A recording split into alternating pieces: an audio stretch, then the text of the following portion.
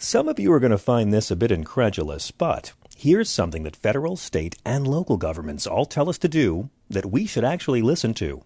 Eat more fruits and vegetables. You've heard about the health benefits of increasing plant-based nutrients into your diet, but how can you easily consume all the fruits and veggies needed? Well, it's easy. By adding Grown American Superfood and Essential Vitamins Plus Immunity into your meals. Grown American Superfood and Essential Vitamins Plus Immunity is a power blend that has 31 fruits and vegetables in every scoop. Organic vegetables, super greens, super fruits, and super sprouts. It is fortified with essential vitamins plus an immunity boost. And right now, you can get a free 2-week supply of Grown American Superfood and Essential Vitamins Plus Immunity by just paying $8.95 for the shipping and handling. And not only that, you'll also get a free frother to quickly whip up your healthy and nutritious Grown American drink. Go to grownamericansuperfood.com/John and order today. What makes a life a good one? Is it the adventure you have? Or the friends you find along the way? Maybe it's pursuing your passion while striving to protect, defend, and save what you believe in every single day. So what makes a life a good one? In the Coast Guard, we think it's all of the above and more. But you'll have to find out for yourself. Visit gocoastguard.com to learn more.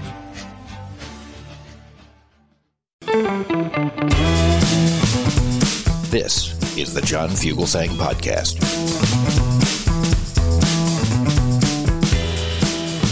Good evening. Welcome to Tell Me Everything on this Wednesday, August 23rd, 2023. This is, of course, the night of the first Republican debate. It is happening right now in Milwaukee.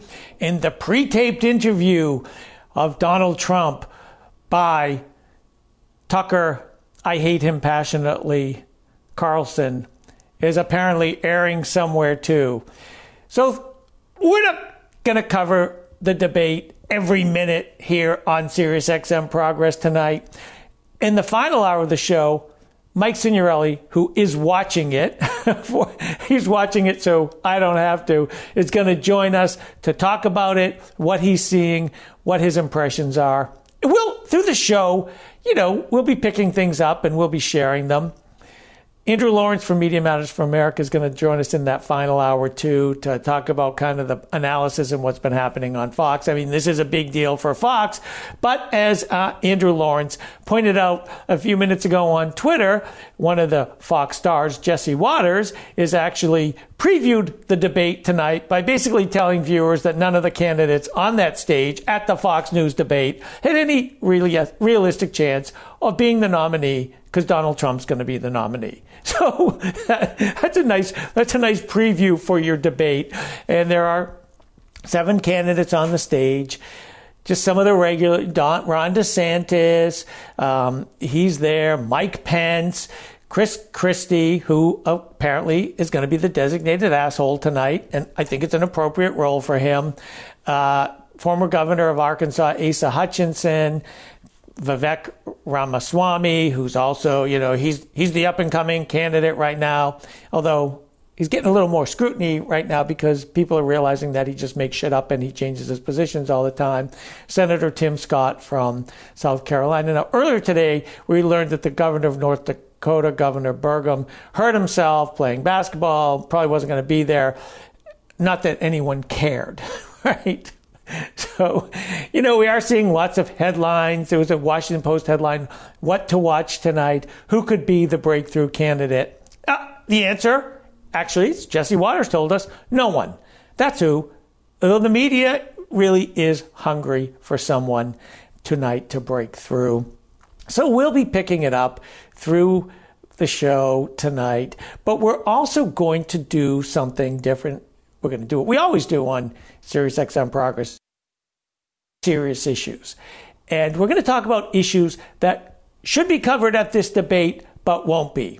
In just a few minutes, I'm going to be joined by Rob Furchek, who's one of the nation's leading scholars in disaster and climate change law from Loyola in New Orleans. We're going to talk about climate change. I mean, you all know We have seen it. We have seen this summer. There's big part of the country's under a heat dome right now. In Lawrence, Kansas today, the heat index was 134 degrees Fahrenheit. 134 degrees Fahrenheit. We saw these horrific fires in Maui, where there's still apparently about 1,000 people unaccounted for. We have seen floods this year. We saw a hurricane on the West Coast, the first time ever. We see a slew of hurricanes and storms, a lot of activity in the Atlantic. So the climate crisis is upon us. You won't hear that tonight on Fox News. They're all going to talk about ways to make the climate situation worse because they are in the clutches of big oil. The other group of people, the other entity that they're in the clutches of is the gun lobby, the NRA. The NRA controls everyone on that stage. Don't make any bones about it. So in the next hour, we're going to be joined by Chris Brown, president of the Brady campaign, to talk about gun violence prevention in America. What's being done, what can be done. States are making progress, but of course we've got a Supreme Court that issued a decision that is going to try and make it impossible to pass stricter gun laws and actually try and undo a lot of the laws that we have. These past few days in Tennessee in the State House have been just a shit show. There are people there basically begging the legislators to do something to protect their kids, and the Tennessee Republicans won't even let them have hearings. They're shutting down hearings. They're voting for legislation that's going to put more guns on the street. They want to arm teachers as if that's the solution. It's absurd. So we'll talk about that. Yeah, we'll talk about issues that the American people care deeply about. There's consensus on, but the Republican Party is nowhere to be found. So that's going to be our show tonight. In the final hour, we'll unpack the debate, what was learned both from Trump's interview with Tucker, who hated him passionately a couple of years ago, but now is clinging to him to revive his career, and that the clowns on the stage for Fox News in Milwaukee. I will say, I got to give the Wisconsin Democratic Party under the leadership of Ben Wickler, you know what they're doing today? They're raising money. They're like, you know what? They're in our state. Help us raise money. They've been raising money. Full disclosure, I chipped in $23. That was one of them asks because I love what they have done in the Democratic Party of Wisconsin. And this is another great move by Ben Wickler and his team. Ben is the chair of the party, to really capitalize on any opportunity they can to spotlight the fight that they are under in that state. Of course, we had that big election in the spring, and on August 1st, Janet Protasiewicz became a Supreme Court justice. Democrats, liberals, progressives control the Supreme Court now, and hopefully there will be some big changes in that state. So that's sort of the backdrop for how things are playing out with the debate, but what else was today? Today was a busy day down in Fulton County. If you were watching online, you saw Rudy Giuliani's mugshot. Rudy Giuliani, who is responsible for a lot of perp walks and a lot of suffering by people, a lot of attacks on communities and over-policing. Rudy Giuliani had to get arrested today. And then there were pictures of him at a bond salesman shop trying to get that all sorted out. How many people has he put through that over the years? How many people has he tried to ruin their lives with over-policing? And you know what his big line was? If they can do this to me, they can do it to anyone. Bullshit. Think of all the things he did to people who didn't deserve it. And what did Rudy do? He tried to overturn an election. So yeah, if they can do it to him, they can do it to you if you try to overturn an election. Jenna Ellis, we saw former Trump lawyer who was on part of Rudy's team to overturn the election. She had her mugshot taken today. She was arrested. Still waiting for Mark Meadows and Jeff Clark, two of Trump's top aides, top lawyers, chief of staff, and the guy Jeff Clark, who wanted to be the attorney general. They are trying to get out of it. They've appealed and, they've gone to federal court and said, help, don't make us get arrested. And judges are like, no, you will get arrested. You will get arrested. And Fonnie Willis's team pointed out, they are trying to block their arrests when even Trump, their former boss, the former president, agreed to surrender without claiming any kind of injuries that they're claiming. So the judge has already denied Meadows' bid to delay his arrest, and the same for Jeff Clark. So those two will be arrested again by Friday at noon. Trump is apparently heading to Atlanta tomorrow. So we've got a lot to talk about tonight here on Tell Me Everything. We're going to take a break, and when we come back, we're going to talk about the climate crisis. We'll be back in just a few.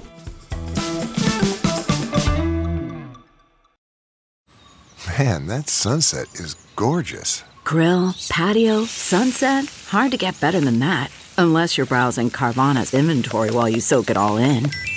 Oh, burger time. So sit back, get comfortable. Carvana's got thousands of cars under $20,000 just waiting for you. I could stay here forever. Carvana, where car buying meets comfort meets convenience. Download the app or visit Carvana.com today. Okay, picture this. It's Friday afternoon when a thought hits you. I can spend another weekend doing the same old whatever, or I can hop into my all-new Hyundai Santa Fe and hit the road. With available H-Track all-wheel drive and 3-row seating, my whole family can head deep into the wild.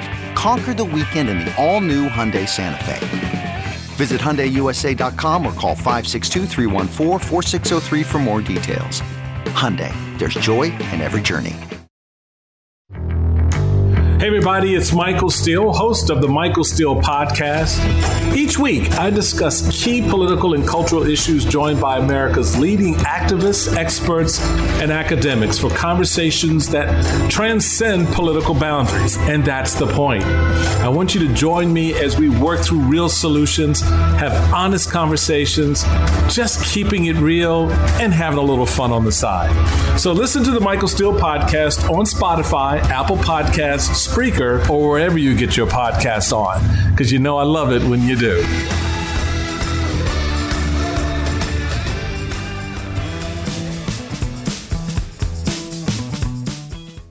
Welcome back, indeed, to Tell Me Everything. I'm Joe Sudbay, guest hosting for John.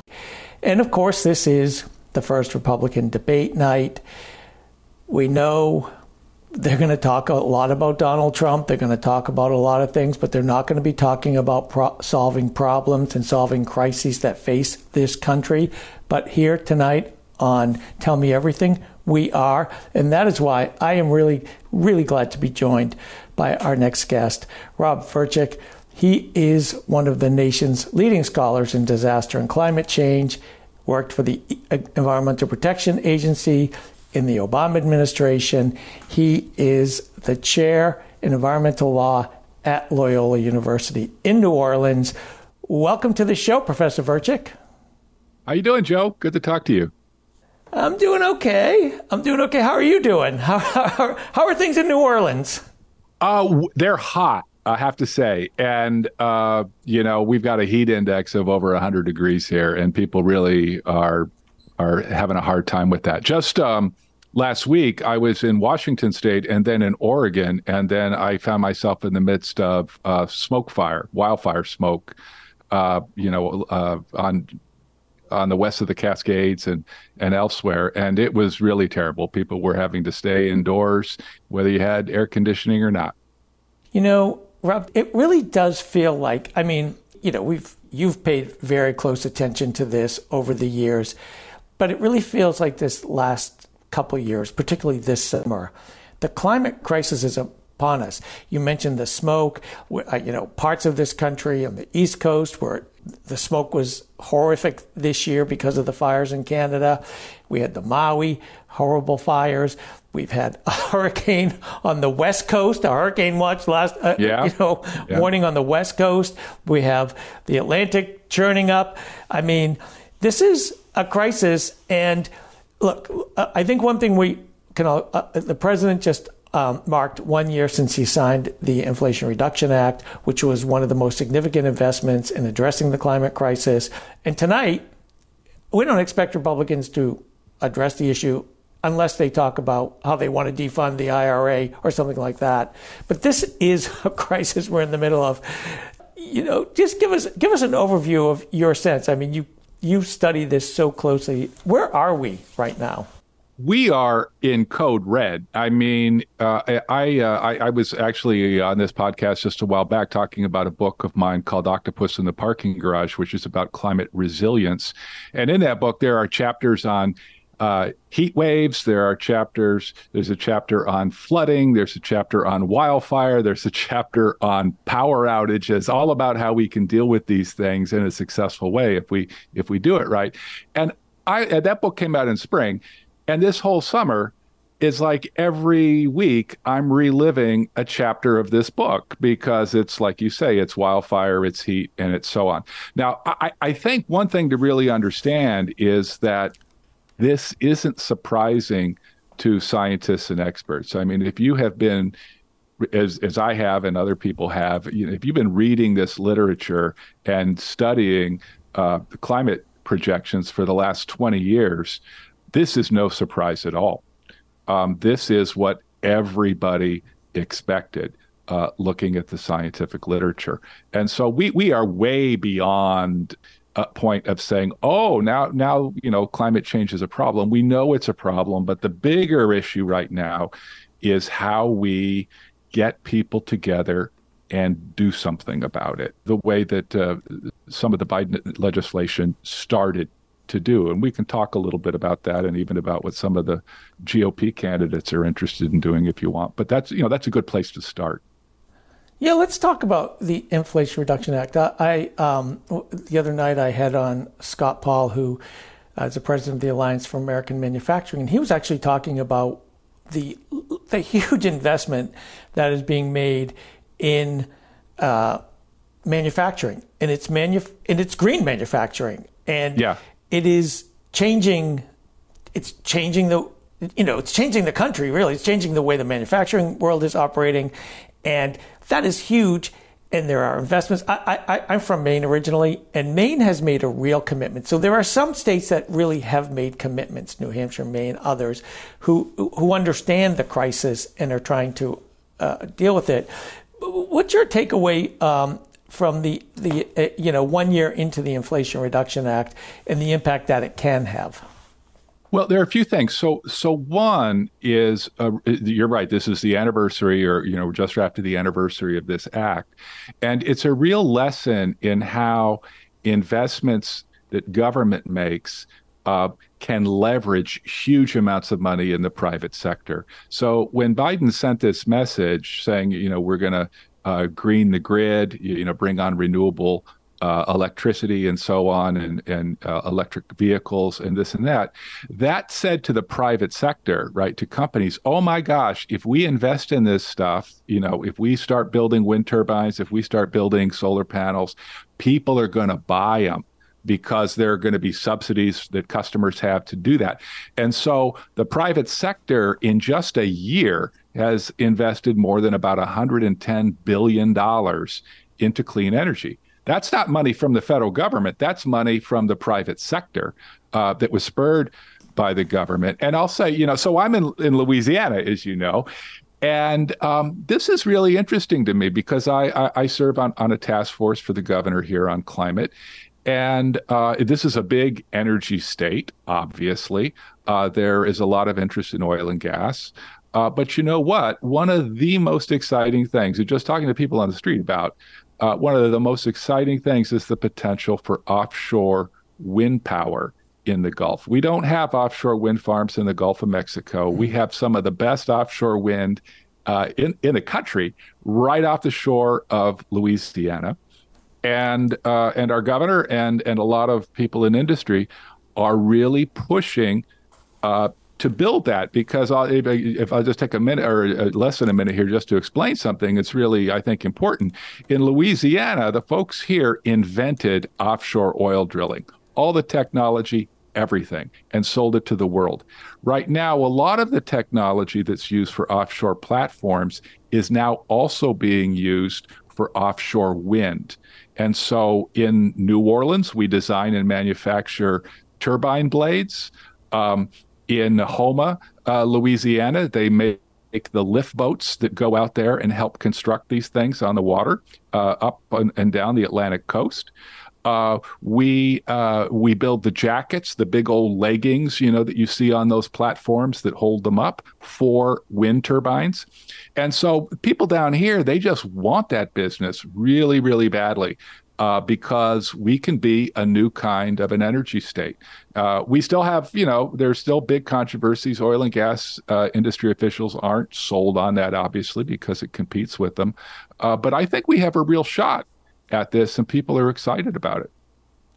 Well, look, that's a state, like you said, Louisiana, very highly dependent on the oil and gas industry. Oh, absolutely. No surprise. Yeah. But I think it's really fascinating. But also, Louisiana, very endangered by climate. I mean, the barrier islands. I mean, it's one of those things that, the idea that Louisiana can actually become a leader in this is really important. But as you know, it really matters for the future of the state, the livelihood of the people in the state, right? Oh my gosh, we are on the fastest sinking land probably in the world, depending on how you measure it, down here in southern Louisiana. Yeah. It is life and death down here for certain communities. And there are dozens of towns that no longer exist because they're underwater here in Louisiana. So it's not a hypothetical, right? But what is interesting, Florida has many of those same kinds of issues. Miami has more assets at stake from sea level rise than probably any city in the world. It's certainly in the top 3 or 5, I would say, for that. And one of the things that you see in places like Louisiana and places like Florida is you see even politicians who are very right-leaning, you see them very much in favor of the kinds of things that would help build resilience. So, just to give you an example of, what's been going on with our Mr. DeSantis, he says, I don't want to do anything about climate change, this left-wing stuff. I'm not going to politicize the weather. He tells you all that. But he appointed a chief resilience officer in the state of Florida when he was as governor. He's signed legislation sending hundreds of millions of dollars into communities to build seawalls and improve drainage and things like that. I think all that's great. What is really bad is he will not level with the citizens to explain to them why they need all those investments. And so it's kind of like, he's out there selling cigarettes to cancer victims, basically saying we can have all this oil and gas and we don't have to worry about it. And so in some ways, that's even worse than not understanding or caring about the problem, because he obviously cares about the fact that the land is sinking, but he's not forthright enough to sort of explain what the real issue is and to try to actually solve the cause of the problem. Right. And talk about a state that, much as Louisiana is susceptible to hurricanes. Ian last summer heated up in that very hot Gulf of Mexico, turned into a Category 5 and smashed the west coast of Florida. The National Hurricane Center is now predicting a 60% chance of higher than average hurricanes. DeSantis did tell his citizens a couple weeks ago, knock on wood, that we don't get a big storm, as the insurance industry has left us. Jesus Christ, that is a state that is so in danger. It's like you look at it and you realize how in danger it is, and that the leader of the state, and for a while, they wouldn't even be able to use the words climate change in their official publications. That's right. That denial, right? It puts people's lives in danger. Well, you know what? It actually put them in danger of getting federal funds. So, there was a period after Hurricane Sandy when a lot of federal money went to what were called resilience projects around the country. Louisiana got hundreds of, over $100 million for this kind of work. And many other states did too. And Florida was frozen out. And the reason they were frozen out is because none of their proposals would mention climate change. And federal government just said, look, if you can't even admit what the problem is, we can't help you. Yeah. I'll tell you, I've just been kind of keeping an eye on the debate, and apparently Fox News did ask about climate change. Vivek Ramaswamy said it's a hoax. And the candidates were asked to raise their hand if they believe human activity contributes to climate change, and they all refused to raise their hand. So that denialism is my gosh, front and center tonight. Even, like that, Rob, that it's happening this summer, like that this summer, after all the news we've seen, all the death that has come from climate, the floods and the intense, it's maddening. It is like, what do you even say? And Chris Christie was governor during Sandy, Hurricane Sandy. Yeah. Right. The one thing you say is, thank God we have Joe Biden as president right now, and thank God for the IRA, which we know Republicans are going to want to defend. But let's just talk about Republicans. Like, I really find this climate denialism so, it just seems like so pathological to me. And again, especially in this moment that we're living in. You've studied it. You've been on the inside. You were at the EPA. Where does it come from, and what's your sense of how to counter it? Is it possible? Yeah, I think there are actually two different kinds of issues going on, two different kinds of problems. There are folks out in the world, right out in the United States, who aren't convinced of the science of climate change.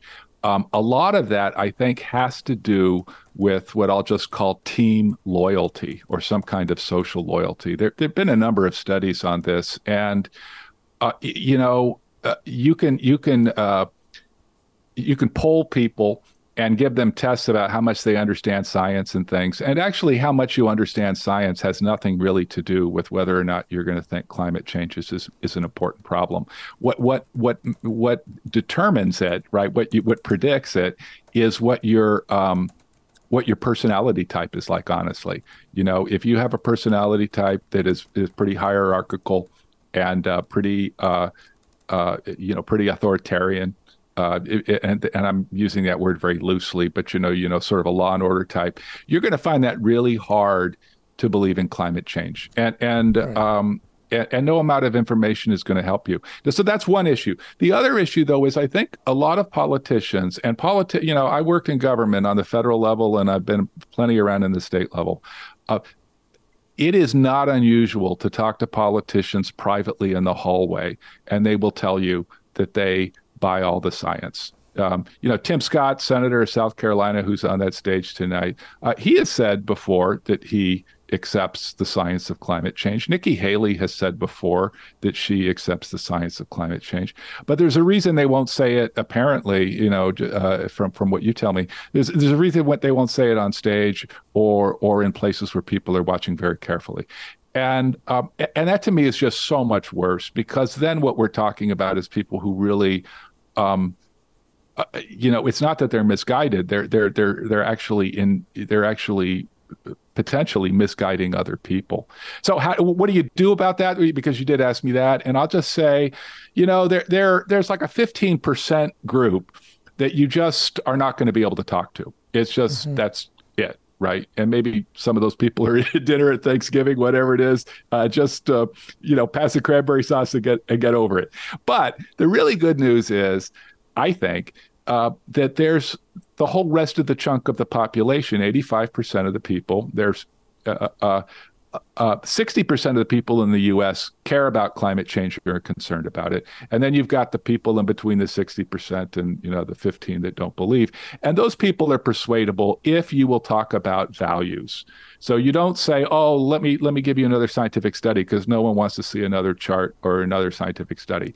But what they might do is you might say, oh, isn't it a drag that your house flooded 2 times last year? Or isn't it awful that the insurance rates are going up so high? And it's harder for you to protect your family and your property, right? And if you make it like that, if you say it that way, sometimes over time, you can get people to talk about issues. There are a lot of hunters and fishers down here in Louisiana. We're the sportsman's paradise, as you know. And I get in conversations with them about how the land is changing and the precipitation is changing. And if you spend enough time talking to them about ducks and fish, you can get into conversations about climate change. It's really fascinating because I've worked on the gun violence issue, and I'm going to be talking about it in the next hour. Yeah. And about 10 years ago, I was interacting with someone who was telling me that hunters were concerned about climate change because they were asking where are the ducks? Like, where are the ducks flying north? And that stuff is noticeable. And look, I'm up in Maine. The governor of Maine, Janet Mills, very committed to the climate issue. The Gulf of Maine is warming faster than 98% of the planet. And the lobsters are moving. The lobsters are moving, right? Yeah. That's the iconic. There are no lobsters in Rhode Island anymore. They're moving north. And it is the kind of thing that each state seems to have something like that in its own way. And look, let's talk about the fact that one of the biggest wind producers in the country is Texas. I mean, we think of Texas much like Louisiana as an oil state, but Texas is a wind state. And it provides a lot of resources for the state as well as a lot of energy. And it's like, it does really boil down, which is not the right term, to your own kind of communities too. And when you feel like your community's in danger and you can see it changing. I remember going to Alaska about 15 years ago, and every single person we talked about was like, well, that's because of climate change. That's because of climate change. And I'd never heard people talk about climate change as much as I did in Alaska. So it really does feel like every part of the country has their own way of looking at it and seeing it and realizing it's happening. Well, and, places like Alaska, you can really see it, particularly if you're on the coast, because those coasts, the permafrost, it thaws, and then structures built there just slide right into the ocean. And I think that there are just more and more stories like that. I mentioned I was up in Washington State in the Salish Sea, a little bit north of the Puget Sound, and we have been getting these huge flocks of white pelicans, which are beautiful. And everybody's like, why do we have white pelicans? We never used to have white pelicans. And the reason, actually, because I checked into this, the reason is that the places they used to breed in Oregon are all dried up. And so they've all moved up. And there are just a lot of stories. I talk to fisher folk a lot in the Salish Sea in Washington. I talk to fisher folk a lot down here in the Gulf.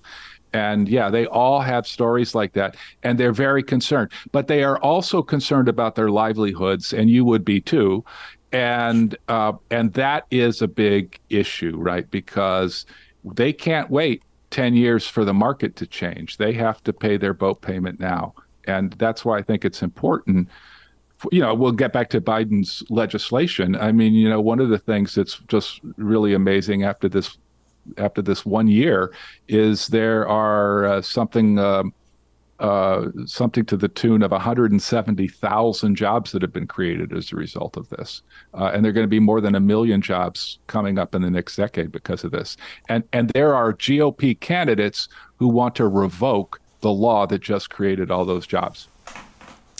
Absolutely. And which is, they're out there complaining about the economy as the economy has gotten better, in large part because of the work the Democrats did in the last Congress, passing, the American Rescue Plan, the CHIPS and Science Act, the Infrastructure Investment and Jobs Act, and the Inflation Reduction Act. That is a huge commitment that the government made.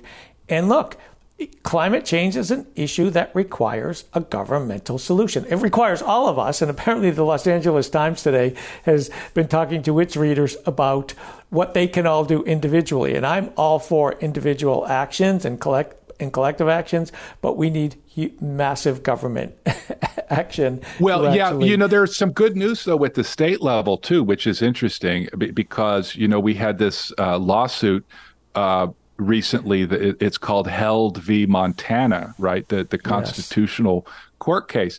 And that is really stunning. So first of all, we're talking about Montana, and we're talking about a group of kids, frankly, right, who are represented by a large organization, who sued their government in the state of Montana in a state court, essentially saying that the state's law favoring and subsidizing oil and gas was violating their constitutional right for a healthy and clean environment, which is something that the Montana Constitution guarantees. And the state court, it had a whole trial, and the court rules that is true, that those subsidies or that law that was favoring oil and gas is invalid under the Constitution. What's really interesting about that is in that trial, there were huge amounts of experts coming in to sort of make the case about this. And two things came of that. One was the court found, and this won't surprise you, that yes, climate change is real. Yes, all these things all this pollution going on in Montana is contributing to climate change. We all knew that. That's not a surprise. But what was really surprising to me was the second piece where the court actually made findings that said that it was possible for Montana to reduce all of its greenhouse gases to zero, by I think it was by 2050, that they could reduce it 100% by 2050. And then they found, as a matter of fact, that Montanans' energy prices would go down 70% if they went to renewables. I mean, this is a court of law finding this with the experts in the courtroom. And, that's just amazing, I think, for Montanans to I don't know what's going to happen. The case is going to be appealed and so on. But, if you're in Montana and a court just said, look, we listened to all this evidence, all the experts in the country coming in, and Montanans would save 70% on their energy bills over time if you went to renewables, that's huge. That's huge. It is huge. That was a really exciting case. And there's so much I loved about it, especially that it was brought by young people who said, you know what? This is our future. Yes. You old people have messed it up. We want to fix it because we want to live. That was a really great, and it was based on the Montana Constitution. And, but it was one of those bright spots we needed this summer, a summer that has not had a lot of bright spots, right? That's exactly right. That's exactly right. Well, this is. I'm so glad you could talk to us tonight, Rob Verchik. These conversations, actually, I'm married to someone who he's a researcher who spends a lot of time talking about climate and disasters. So this is a household topic for us, and it's always great to be able to have a conversation with someone outside of the house as well, especially on a night like tonight when the work you do is so important to remind everyone of the dangers we face, but the solutions that are possible. How can people find you, Rob? Well, I am online, as anyone is. I'm at robverchik.com. That's VERCHICK, robverchik.com. You can get my book. You can learn more about what I do. And I have a podcast, too, that's called Connect the Dots with Rob Verchik. And we talk about climate wins and ways we can succeed at reducing greenhouse gases and having thriving communities at the same time. Because we need all of that. Thank you so much, Rob. Really enjoyed speaking with you tonight here on Tell Me Everything. We'll be back in just a few minutes. CarMax is putting peace of mind back in car shopping by putting you in the driver's seat to find a ride that's right for you. Because at CarMax, we believe you shouldn't just settle for a car. You should love your car. That's why every car we sell is CarMax certified quality, so you can be sure with upfront pricing that's the same for every customer. So don't settle. Find love at first drive and start shopping now at CarMax.com. CarMax, the way car buying should be. Okay, picture this. It's Friday afternoon when a thought hits you. I can spend another weekend doing the same old whatever, or I can hop into my all-new Hyundai Santa Fe and hit the road. With available H-Track all-wheel drive and 3-row seating, my whole family can head deep into the wild. Conquer the weekend in the all-new Hyundai Santa Fe. Visit HyundaiUSA.com or call 562-314-4603 for more details. Hyundai, there's joy in every journey.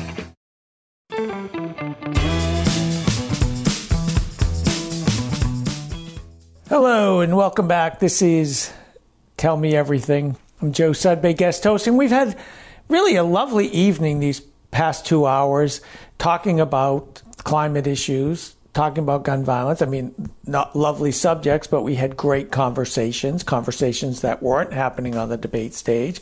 Had some terrific callers.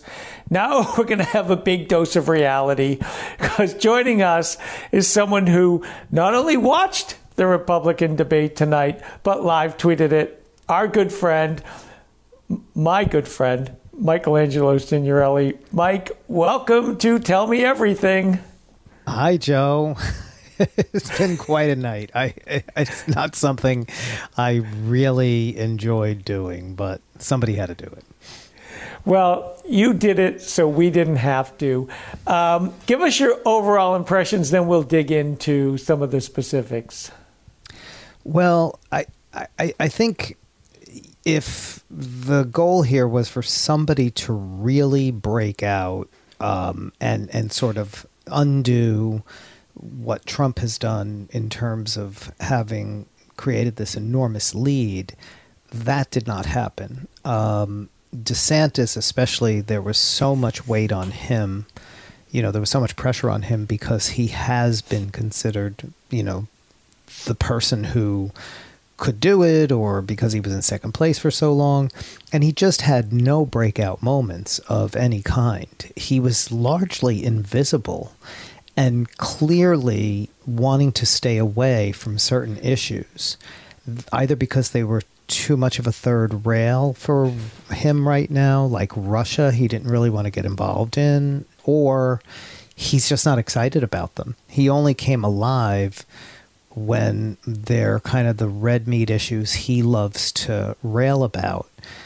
Vivek Ramaswamy did do what he had to do in terms of putting the spotlight on himself and, really kind of making a splash. I don't think it hurts Donald Trump, because all he did was praise Trump, and he's clearly auditioning to be Donald Trump's running mate.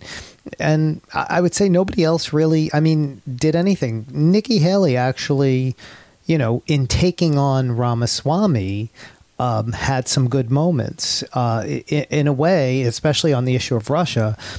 She really kind of got, some attention. But it's funny that campaign advice that DeSantis got from his super PAC, he didn't really seem to use it. He didn't go after Ramaswamy that much.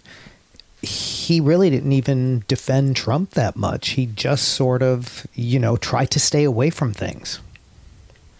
Wow. And I think part of that memo that was leaked online intentionally, and then the New York Times picked it up, was trying to make it seem like DeSantis could be likable by offering a positive vision. Was he able to do that?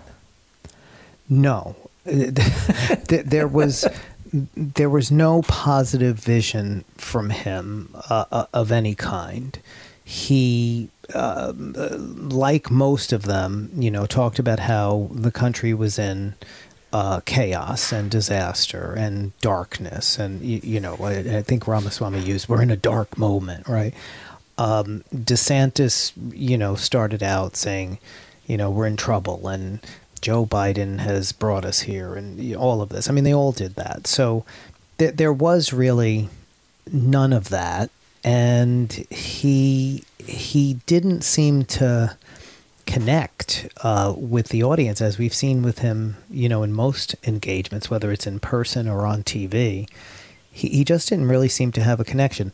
He did do his anti-woke crusade, and that got him a few applause lines. But even when he went to the border, he was very animated about that. And, he talked about leaving people cold stone dead. it was like out of turn. And he did this a couple of times. He changed the subject from whatever was the other topic. It was China they were talking about, and he just wanted to talk about the border. Even Russia. He wanted to talk about Ukraine. He shifted it to the border here. And I just don't think people appreciated that. Yeah, it is. It has become an obsession. He loves that stone cold dead line, which is so dangerous because the way he makes it sound is anyone coming over the border with a backpack has got to shoot them because they might have fentanyl. When it's such a it's such a misconstruing of how fentanyl comes into the country, and you're not really dealing with the fentanyl crisis. But they don't want to deal with That's one of the things I'm wondering, Mike. Did anyone have any idea did anyone offer solutions or visions for the country beyond attacking Biden and attacking immigrants and, screeching woke and did anyone have any kind of good plans for him? Not that we would think anything they'd come up with would be good, but it just seems like they have nothing to offer, really. No, first of all, you have to kind of accept that accept that we're in some sort of terrible place to, then think they have some sort of solution to get us out of it because, they kept talking about inflation. That's kind of a dead deal now, right? Mm-hmm. They were talking about the economy. That's changing. And, I think even after the news today of Putin, suspected of killing Prigozhin in an airplane. I mean, I think people really see the threat of Russia and authoritarianism. And so it was very hard for even them to, push that line that we're sending too much money to Ukraine. There was just nothing really. I mean, Asa Hutchinson, I never thought I would say, it was probably the mildest, most moderate. When he talked about the border, he said, we need to work with the Mexican government. And he said, the military has no place at the border.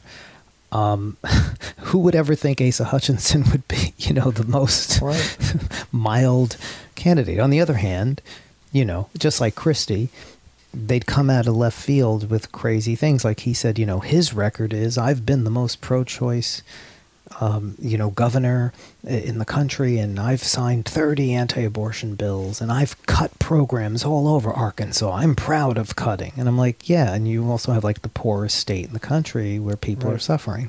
So even, and then Christie said something about, he would send all undocumented people back to Mexico. Like they pushed him on the issue of millions of people. Would you give them a path to citizenship? And he kind of didn't want to go there. And then at the end, he said, yeah, I'd send them back. Good. Well, good. Good luck eating, Chris Christie and the rest of America if you do that. But it is, attacking immigrants is just one of their go-to lines. I work on the immigration issue, as you know. And I did see, and I mentioned this before the break, Mehdi Hassan pointed out that Ramaswamy was using neo-Nazi talking points, talking about the invasion, which is the same rhetoric that is used by mass shooters in Buffalo, El Paso. And they don't care. They just don't care about the ramifications of their language because they are playing to this base. And one of the things I was struck by, Mike, I would say to that the Fox News moderators introduced it. That was their question. Is there an invasion? Yep. And so Hutchinson tried to sidestep that language and talk about working with Mexico. Vivek Ramaswamy said, absolutely, absolutely. And we need to stop it. And that's, when DeSantis got animated too. It's really wild. I was struck by a couple of things that I just kind of been picking up, during our breaks and from some of the callers who called in were giving us updates. They were asked if they would support Trump even if he was convicted. And 6 of them actually said yes, including Mike Pence, And Mike Pence apparently kept talking about the Trump-Pence administration. And I'm like, that's a really interesting administration where one of them tried to get the other killed. And he still brags about it. He was like a disaster because he kept trying to talk. You know, he talked about the Trump-Pence tax bill. The Trump-Pence, we built the wall on the border. You know, so he kept trying to make like it was great. And then, you know, it's like, but wait a minute. You are promoting this guy while at the same time. And then he went completely and did a 180 and like, you know, like shifted into that guy who did the right thing on January 6th. And he asked me to, you know, put him above the Constitution. So he was just all over the place. I mean, he absolutely was disastrous. I mean, it just, you know, didn't work at all. But what were you leading into? Because I was going to add something else. You were kind of going at something when you were first talking about Pence. Oh, now I've lost my train of thought because I get so engrossed in what you're saying. Oh, the other person I'm interested in, and there seem to be a lot of people online who are kind of really creeped out by Vivek Ramaswamy. Just his, like, and I just kind of feel like, Mike, he is someone who is a created candidate. Like, he just, it feels like he's just making this shit up. And when you know, he's getting some more attention now because he's doing a little better, and people are looking at his record and being like, oh, he's completely flip-flopped on everything. He seems like someone who's just being a complete opportunist and playing to an audience just because he wants the attention. I don't know. What were your thoughts on him? This was the first time he's been on this big of a national stage.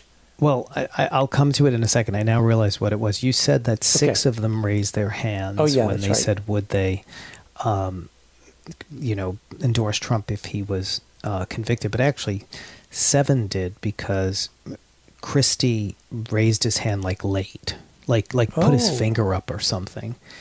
And, you know, Hutchinson didn't. And Hutchinson later explained that apparently the debate rules they allow for you don't have to go with the vow if the person is convicted, which I didn't know any of that. Maybe that's not true or not. But anyway, Ramaswamy did everything he could to just stand out. And, you know, like, I mean, they were asked about climate change. This was a big deal for Fox to ask about. Fox started the question with, we've had wildfires, we've had terrible hurricanes, you know, they were setting it up as there's climate change, right? So do you believe that climate change is man-made? Raise your hand, right? And nobody raised their hand. And then Ramaswamy said, climate change is a hoax. Like, and, you know, the others were trying to make a distinction that there is climate change. They're just not sure that it's man-made. He was just saying it's a hoax. It's nothing. There's nothing to it. I mean, he would just say these ridiculous things. And on Russia, it really was, you know, he was defending Putin, basically, and saying, you know, people on this stage have made their pilgrimage to their Pope, Zelensky. I mean, it was really kind of like stunning kind of stuff, and people were booing at him. I mean, but at other times he was getting enormous cheers. So it was kind of weird. I don't know who was in the audience and what the audience, you know, was made up of, but he clearly had his crowd, but then he clearly, you know, pissed off a lot of people too. Wow. It is, it's really, he just feels like, to me, just a bullshit artist. He'll say whatever to get the applause and to get the attention. And, you know, that's very Trumpian in a way. Oh, absolutely. Well, you know, I mean, you know, here were his closing arguments, which I tweeted. I was born in 1985. We were told to celebrate diversity too much. God is real. There are 2 genders. Fossil fuels are a requirement. Okay. like okay. You know, he's got a in a way, you asked if there was anybody who, was positive, and I would say he's got a sort of, tone that's very like jovial, So I mean, he smiles a lot and he laughs and he tries to make jokes. But it was Christie who said, "I feel like I'm talking to Chat GPT." He got a few good lines. Yeah, that's kind of what Christie's role was. And look, I will say, I can't stand Chris Christie. I thought he was a terrible governor. He had a 15% approval rating when he left, and he didn't even deserve that. But he does know how to slay in a debate, and he did slay Marco Rubio, for which I will be forever grateful. It does feel like... Go ahead. Sorry. I have to tell you a moment that was just... I mean, again, this was, to me, where DeSantis failed. He failed so big here, I think. And we'll see what other people think, but, if a lot of the pressure was on him, he really failed. They spent an hour, the first hour almost, talking about all these different issues. So they didn't talk about Trump at all. And I even made a, comment like Trump has still not come up yet, right? And then they said at the break, okay, when we come back, we're going to talk about Trump. And so they asked one question. Mm-hmm. And DeSantis goes into this thing about, again, he doesn't want to answer questions. He just wants to keep changing the subject. And he goes into this thing about how, why are we focusing on this? This is not something to focus on. And we shouldn't even be talking about this. And Brett Baer just kind of slapped him down in his place and said, excuse me, but we have spent an hour talking about a whole variety of issues. And you are now running behind Donald Trump by 20 to 30 or 30 to 40 points. So he's relevant and we're talking about it. And DeSantis just shut up. It was that was, to me, was the end of DeSantis. Yeah, I wonder if this will be the end of DeSantis. And it does feel like, the fact that no one really broke out, a couple had a moment here or there. DeSantis, this was his first real big appearance on the national stage. Didn't do anything for him.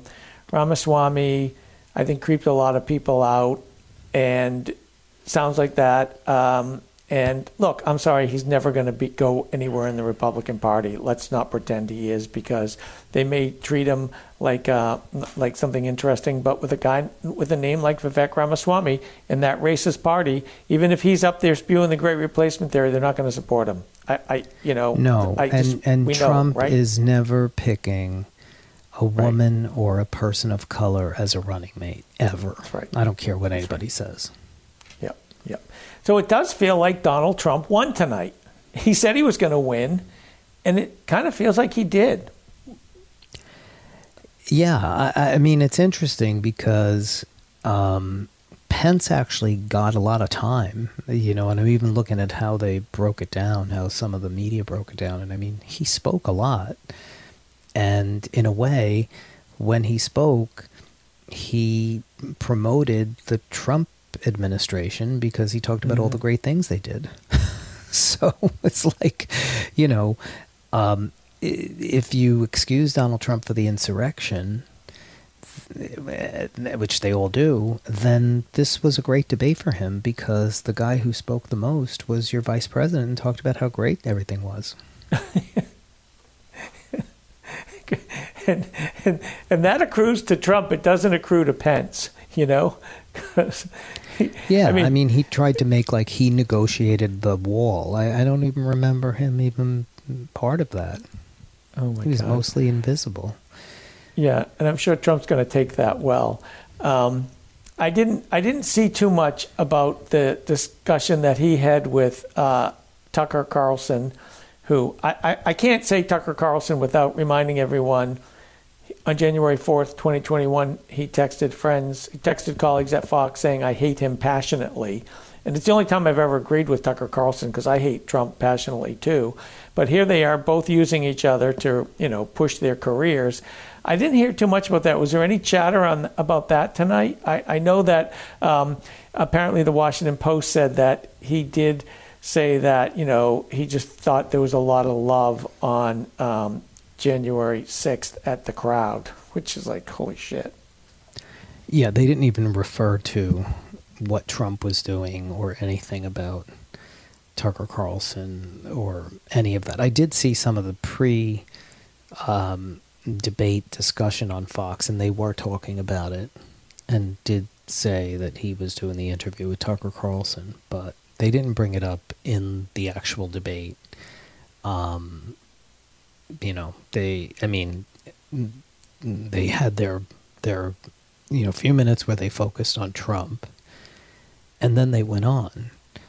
And I think in that sense that, they structured it right, because, if the attitude, if, your approach was, okay, let's see who can really make a case here. And yeah, we have to talk about Trump, but we'll get to that. That was where somebody was going to break out talking about some issues, but nobody except for Christie and Hutchinson was willing to criticize Trump. So it wasn't, and honestly, they just kind of disappeared. People like DeSantis when it came time to talk about Trump. So it just didn't. It kind of was something they did, and then they moved on to other issues. Wow, and I didn't see that much chatter online or anywhere about the Tucker Trump conversation. So I guess we'll probably see clips of that later on as well. I did see that the president, Joe Biden, tweeted that climate change is real, by the way, and because I feel like the DNC and the Biden campaign were very prepared to call out any of the shit they saw tonight, and calling out climate change, I think, and saying it's real is one example of that. Oh, yeah. And, the other issue I think that was interesting was abortion. And again, how Fox approached it was saying, the Supreme Court overturned Roe v. Wade, and since then, every time this has come to a vote, abortion rights has won. What are you going to do? That was kind of, the question. And, some of them tried to duck it and, didn't deflected completely. Again, this is where DeSantis, he tried to disappear, like completely, until they said, well, you passed a 6-week abortion ban. And then he said, well, you have to do what you believe in. And they then asked him about the federal abortion ban, and he wouldn't say he supported it. So if you have to do what you believe in, why aren't you doing that, right? I mean, he was just kind of muddled, and he just then slithered away. And Nikki Haley was saying, Hutchinson was saying we need a federal abortion ban. Pence said he led into it by saying, I have put my faith in the Lord Jesus Christ. That's how he started. Okay. So he called for the federal abortion ban. But Nikki Haley was like, look, we don't have the votes. Why are you even doing this? So it was one area where they had some disagreement. And then Burgum, the North Dakota governor, was saying, you need to leave it to the states. And, they passed a terrible abortion ban there. But he was saying, I wouldn't tell New York that they need to do that. We said this was going to the states and we should leave it to the states. So they were very divided on that issue. It does show how they are tripping over it. They don't know what to do. They are the dog that caught the car, and they just don't know how to handle it, especially because of the backlash. Let me ask you one other thing, and then I'll let you go, Mike, because I've already taken way more of your time, and you had to watch 2 hours of debate. You need a rest. Any LGBTQ issues come up tonight? Yes, and I was really glad that it was kind of toward the end in the lightning round or whatever it was they were doing, and that Burgum just ate up a lot of time and did a word salad thing, because I've even tweeted, I hope he's just going to eat up the time and this goes away, because you don't want them talking about this. But what was interesting was that DeSantis, they talked about education, and it was separate from specifically LGBTQ. And then that's when he got a little animated, went into his anti-woke crusade and, said, we got rid of critical race theory and gender ideology in Florida and this and that. And he's making sure now not to say CRT, and he's not using alphabet language anymore. And that was, he realized probably that that's been a problem, and he sounds like a robot. But the other time, and this was interesting too, that he didn't jump in, they brought up trans issues, and they used Nikki Haley having said, this is the issue of our time. Remember when she said that like a couple of months ago? Yep. And they went to Burgum, and he once again said it needs to be a state issue, but also I think school districts should do their own thing, and you shouldn't tell them what to do. And he kind of was eating up time, and I was like, just keep eating up time, because I really don't want them talking about this. But then they went to Haley, and what was interesting was she said, I think we need to be talking about math scores and reading. And totally went into this whole other thing. And I started thinking, are they realizing this is not working? Is this because and DeSantis didn't even jump in at that point. And here's her issue, that she's the focus of the conversation when she said it's the issue of our time. And she ended it by saying, yes, I do believe we need to, not let biological boys in sports, this and that. But it was kind of weird, because she spent most of her time talking about reading and math scores. Interesting. So fascinating. Mike, and there was recently an article in HuffPost, just to end, where Liz Skalka said even at the Iowa State Fair they were not seeing this issue as really getting traction, or any of these anti-woke stuff. So it's very interesting. Very interesting. So fascinating. Thank you. I can't thank you enough, because, like I said, you watched so we didn't have to. And just your insights. I know you'll be picking it up tomorrow on your show. But I really appreciate it, Mike. It was fun. I was able to do your show today with Heather Digby Parton and Marcy Wheeler. And now you've come back and helped us all understand.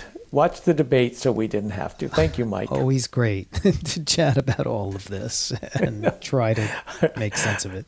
Thanks, Joe. Thank you. And I really appreciate that I didn't have to watch it and could hear it from you. We're going to be back in just a few minutes here on Tell Me Everything.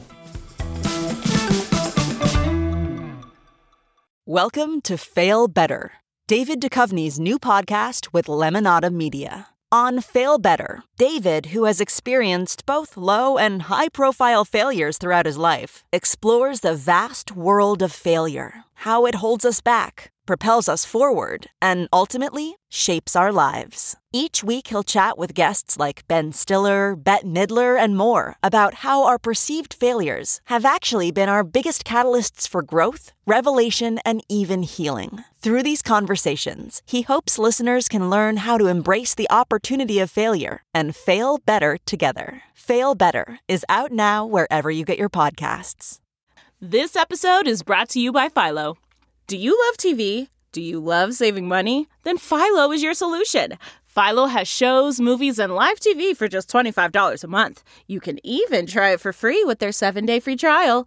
No contracts, no commitments, no hassles, just a better way to watch TV. Never miss a minute of shows like the hit docuseries Where is Wendy Williams or classics such as Friends. If you can't get enough TV, then there's no better way to watch. Philo has more than 70 channels like BET, MTV, and AMC. And the best part? You can try it yourself with their 7-day free trial. Sign up today at philo.tv/poppods. That's philo.tv/POPPODS to get 50% off your first month.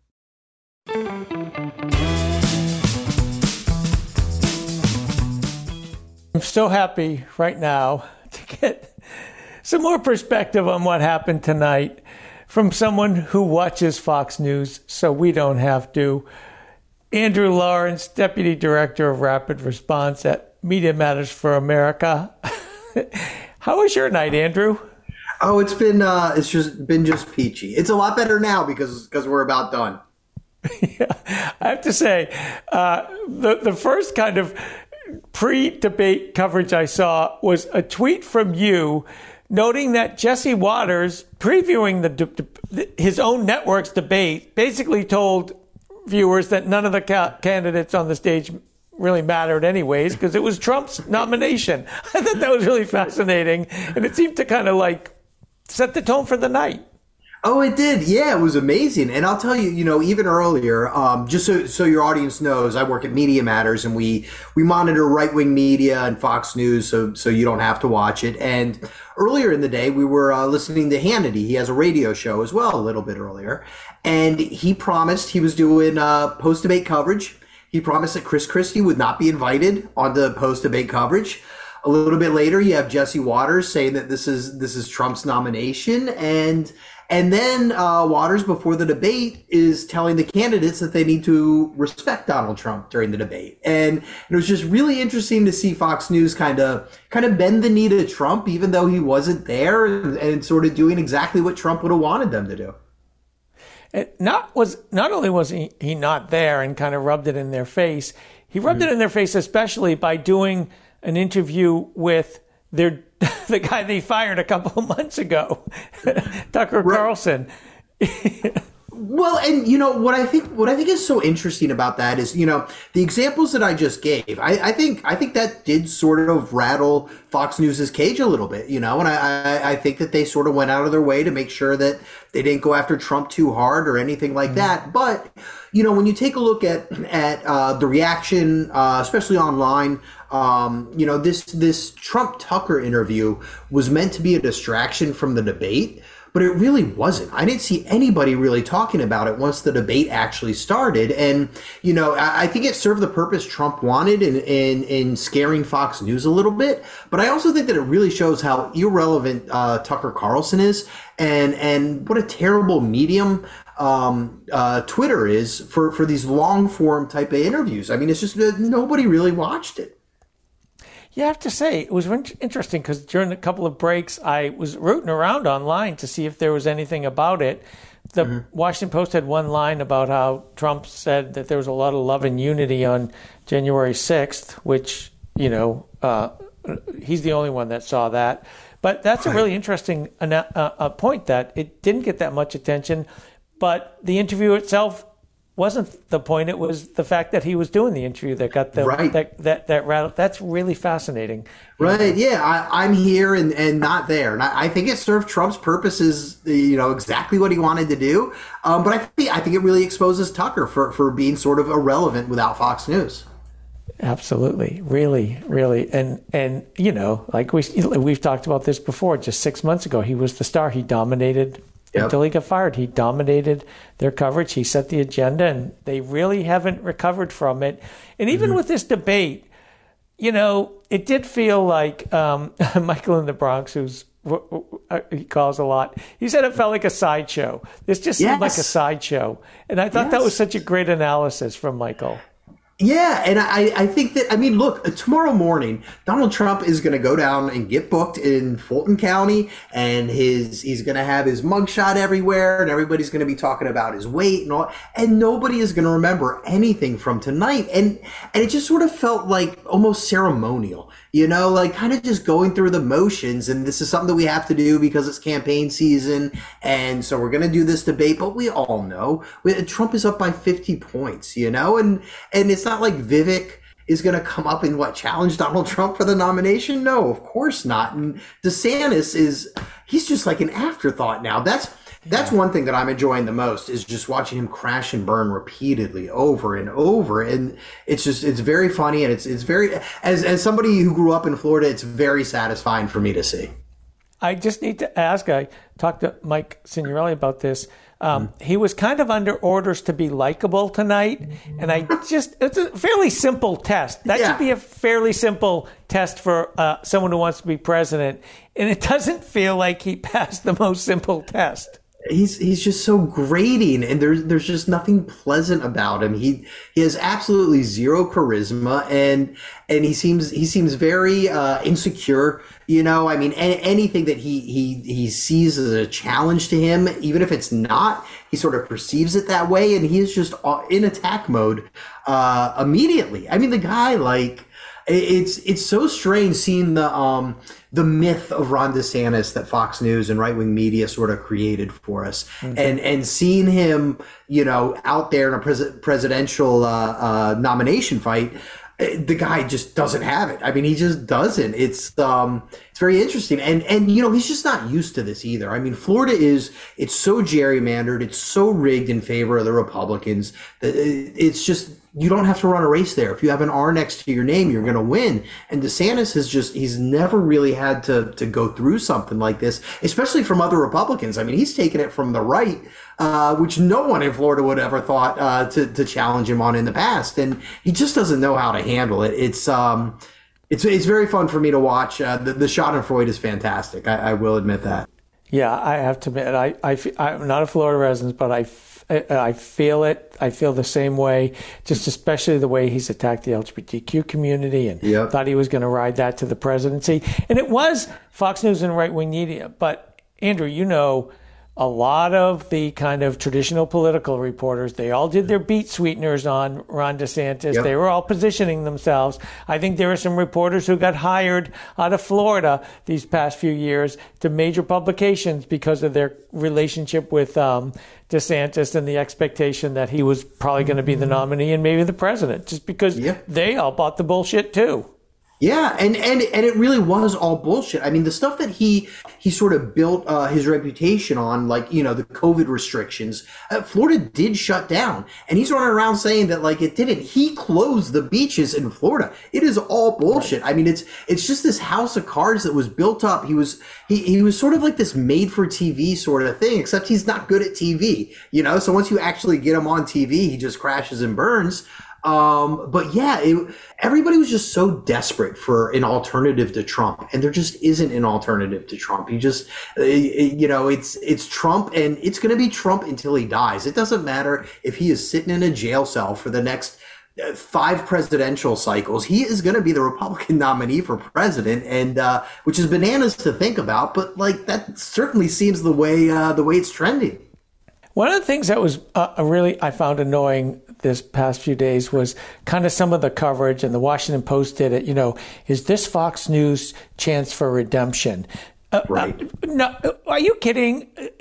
Why that they still treat Fox like one of their brethren is just beyond me. When we saw the conversations that they all had, we know they are not a legit network.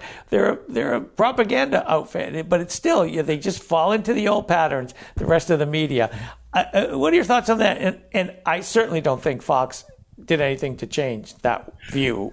No, I don't think so. I mean, I thought Bear and McCallum were fine. You know, I mean, they didn't make it about them, and they kind of kept the conversation going and all that. But look, at this point, we know what Fox News is. That Dominion lawsuit alone, where they're all sitting there and saying how much they despise Trump, how bad January 6th was. We all know that he really lost. And then going out on air and saying the exact same things. And look, yeah, they got rid of Tucker Carlson. They still have Laura Ingraham there. They still have Brett Baer there, Sean Hannity. These are all people. We saw their text messages. We know what they're saying. We know that they lie to their viewers. And then there just is no redemption for Fox News. This is what they are. It's what they've been for the past 2.5 decades, ever since they started. It's there's no chance for redemption. You just don't know it. Yeah. I just wanted to thank you. I know it's late. You've had a long day. You had to watch this debate. You've had to watch Fox News. Thank you for joining us, Andrew Lawrence from Media Matters for America, an incredibly important organization. And as I always like to say, you were right about Fox all along. Thank you. Thank you so much for having me. We'll talk to you again soon, I'm sure, Andrew. We are at the top of the show. And near the show, it went so fast today. Big thank you to Chris and Thea, as always. I really appreciate our guests, just really getting through this debate, talking about issues that really mattered, climate change and gun violence. I think it was really important. I'm glad we're able to do that with Rob Verchek and Chris Brown. Really appreciate Mike and Andrew helping us unpack what happened on the debate. Tomorrow night, we're going to be talking to Alex Burness from Bolts Magazine, and Trey Crowder is going to join us in the final hour to give us his take on what happened. I'm really excited to talk to Trey. It was my first time I've ever interviewed him, so I'm looking forward to that. So we'll have a great show tomorrow night. I'll be back. My name's Joe Sudbay. This is Tell Me Everything here on SiriusXM Progress. Have a good night's sleep, everyone. We made it through the first Republican debate. And I'll be with you tomorrow night, 9 p.m. Eastern.